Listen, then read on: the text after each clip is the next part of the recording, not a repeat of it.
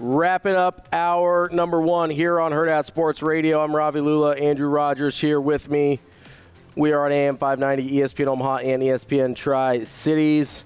We are joined now by our Football Friday friend, Michael Rose-Ivey, former Nebraska Cornhusker, current high school coach. MRI, how you doing this morning? I'm doing good. It's a little cold out here this morning. So a little chilly in our neck of the woods here as well. We're hoping it warms up a little bit for tonight's high school. They say it's chilly in Cinnamon season. That's right. That's when we do it. Football weather. That's what we do in Nebraska. You remember that, don't you? I don't partake. See, I'll eat them separate. I'm not putting the chili on the cinnamon roll. I'll eat them separately, though. Yeah. They are not going to be eaten in the same city, and I will tell you that much. It's a lot of carbs. You got a carbo load. Yeah, that's the reason. It's because of the carbs. Michael, let's look back real quick before we look at Maryland to that Michigan State game. I think you could make the argument that Nebraska really didn't play that much differently than they had in the 3 wins preceding that. They had a couple more plays that the defense gave up, a couple more splash plays, especially with the secondary. What did you see in that game that was, I guess, anything that was concerning for you moving forward on that side? I just think the ineffectiveness, I guess the lack of efficiency in the run game, the ability to get key first downs in short yardage situations. Running on early downs, I think that's one of the. I mean, everyone looks at third down.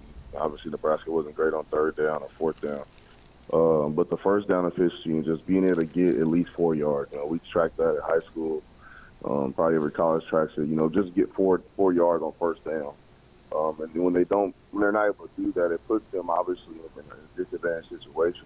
Second and third and long, because now we're forcing, Harvard to be a pass first, kind of guy, and maybe be able to make some plays happen with the scramble game. But with the amount of young receivers and kind of how things are smoothed up, it's not an advantage for Nebraska in those long third down situations. So I think getting more efficient in the run game is something that they have to key in on as they close out the year, because I know that's something that they want to hang their hat on and be able to run whenever they would like to. So that's probably the most concerning thing I would say. Being able to be efficient in the run game. MRI, we just got done in the previous segment talking about Talia Tagovailoa. And you played with great quarterbacks too, Taylor Martinez, Tommy Armstrong Jr., just both QBs that were outstanding talents at the university. Guys that can not only light up the stat sheet, but play janitor to clean up mistakes around them. Maryland has that guy in Talia. So I guess my question to you is, just how nice was it to play for a team that has a player that, can be that person for your squad week in and week out that can play janitor? Yeah, I mean, it definitely kind of puts, it takes a little pressure off of people. But I think for a defense, I think it puts more pressure because, that if this guy is giving his all and he's helping us get out of bad situations more times than not, at some point you want to be like, well, let's not put him in those situations, I think what Talia does very well is, cipher coverages. Obviously, he's been around Coach Loxley, for quite a time. And, that's an NFL RPO style offense. So I think his poise and just having a quarterback to have that poise, and you look at him after maybe a bad drive by the defense or an unfortunate drive, maybe even for the offense, that, hey, they're, going back to their guys, hey, we got this. We know what it is. Hey, that's on me. What needs to be said, but more so the action that goes after coming on the sideline, and stepping up to those moments. So I think that's the joy of having those type of guys that are leading the team, especially as quarterback. Michael, you mentioned putting guys in places to be successful. I'm curious, as you watch Heinrich Harburg, and obviously he struggled throwing the ball last week and has struggled at times throughout the season in the passing game. Have you seen anything that you think he looks really comfortable doing in the passing game that you'd like to see Nebraska do a little bit more? The only thing I would say he looks comfortable with, maybe more so when he's able to use his legs and maybe get around the edge on bootleg type things. When he's able to kind of get outside of being in the, just straight up in the pocket, you can obviously see some moments in where he's still, a little bit happy feet, with maybe not even the strongest of pressure, especially in the A-gap when he's looking for kind of ways out or eyes are getting off his progression and kind of trying to find his check down a little too early. I think getting him off his platform and trying to get him moving in the pocket. But doing those type of things, rolling out, you don't want to just roll out and sprint out, the whole game because you're cutting half the field down. So you're going to have to be able to run the football to get those eyes going other places on the defense side of the ball. What would you like to see a lot more, being able to make those throws across the middle at a consistent rate and, being able to put it on those guys at the 10 to 15-yard mark. I think that's what they're missing. I think everybody, obviously we want to be a physical run first, pound it at you. But, just the way defenses are structured nowadays, a lot of guys are defending the pass in a way to get to the run, meaning, we're gonna fit, our run fits are based on our pass coverage, right? So if I got the flat, that's going to tell me where my leverage is going to be, right, regardless what position or where you're at.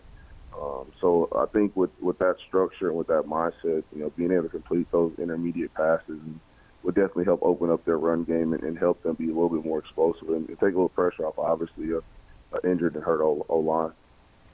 Michael, you mentioned rolling out and maybe cutting the field in half and how that can be a negative, but for a guy like Harburg that has at times struggled to make the right reads and is thrown into double and triple coverage sometimes, is maybe cutting the field in half so he doesn't have as much to look at maybe a positive as well?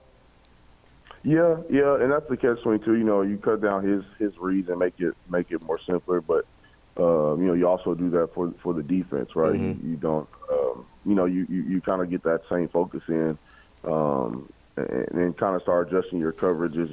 Obviously there's going to be somebody in the short flat, and somebody going to be in the deeper intermediate sideline area. So it makes you kind of predictable, and that's kind of the situation they're kind of in. Is figuring out how can we be efficient enough to run the football, including Harburg, and the running back like him, and being able to pass. Obviously I think he had 28 pass attempts. I don't think that's anywhere near where they want him as far as pass attempts, at a game. I think a solid 15 to 18, and that means you're running the football really, really well. But obviously, like I said, with the O-line, they're trying to figure out what the team, what can be able to give them the best result with those guys. So, I think the sprint out stuff could be stuff they can use, in spurts, especially third downs. So I think where the eyes get big for him are definitely on those 3rd and 8, third and long. So, maybe using those things on some 3rd and longs to be able to just cut his vision down, give him 2 options. Hey, you're either going to throw it to the first guy in the flat or you're going to run it and take it up the sideline and we'll punt it and play good defense. So, I definitely think it helps, but it also is, like I said, catch-22. Michael, Maryland, not a typically good November team. Plus, they've lost 4 in a row. Nebraska needs to become a good November team here so they can at least get one more to get bowl eligible. How do you think that plays into Nebraska's favor, though, this weekend of Maryland not being typically a good November team? I mean, I think coming off of the Michigan State game, they were on a 6-game losing streak, I believe, and I felt like a lot of Husker fans were very confident about this game. And I said it last week. I knew Michigan State, they had to play a tough schedule. They've been going through a lot. Senior night, all that stuff, that kind of goes into it. So I think Nebraska can be overlooking anything about Maryland. I think they're both in the same spot. This is Maryland's last kind of opportunity possibly for them to get bowl eligible, just looking at their schedule and the teams they play. For Nebraska, I mean, just being honest with what we've seen, the product of the season, and Wisconsin and Iowa, those aren't going to be 2 easy games for them. So I think both teams are going to be hungry. Both teams are going to want this game because they understand the context of their season. So it's going to be another tough battle. I mean, it's going to be very, very interesting coming off of the Michigan State game, the way the receiver made plays against Nebraska's defense, how they're going to be able to adjust their coverage and alter their matchup. With Maryland, like I said, I mean, this is a very much a NFL RPO style offense, and they're gonna take advantage of those spots and find where you're rotating and put guys in them, and still try to run the ball decently. But if it gets to be in a game where they want to throw for 40 passes, they feel comfortable doing that. So I think that's going to be the interesting thing to see this weekend. Michael, just over a minute left here. What are a couple keys for you if Nebraska is going to come away with a victory and bowl eligibility? Offensive line, controlling tackle for losses. That was one thing I just looking at the box score from the Michigan State game, as well as Nebraska had played, against the run and things like that. I mean, Michigan State had about 12 to 15, I think, tackles for losses, throughout their defense. So I think offensive line, controlling the tackles for losses, defense, how they match up in the secondary, what are going to be the new, things they're going to do this week to be able to control the pass game and not allow those big plays. And then, obviously, you're going to have to heat up and get after the quarterback. And then, obviously, take care of the football. So we look for those things. And I think Nebraska, comes away with the win this week and, gets ready for Wisconsin.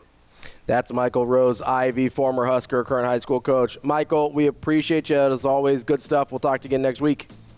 No problem. Appreciate you guys. Go Big Red. Thanks, MRI. That's right. Go Big Red. That's Michael Rose-Ivey on the Warhorse Sportsbook hotline. Reminder, you can go out to the Warhorse Sportsbook both in Omaha and I went to Lincoln. Omaha yesterday. How the was Omaha that? location. It was unique because the road to get there was like a long stretch of road, and you feel like you're going the wrong way because you're driving through the racetrack, right? Yeah. And then you go over the track, but the signage there is great. It's really easy to find, and then the trailer's super easy to access those kiosks too. 6303 Q Street at Horseman's Park. You can go to the Warhorse Casino website or the Warhorse Casino app and build your bets and then head out to Lincoln or Omaha.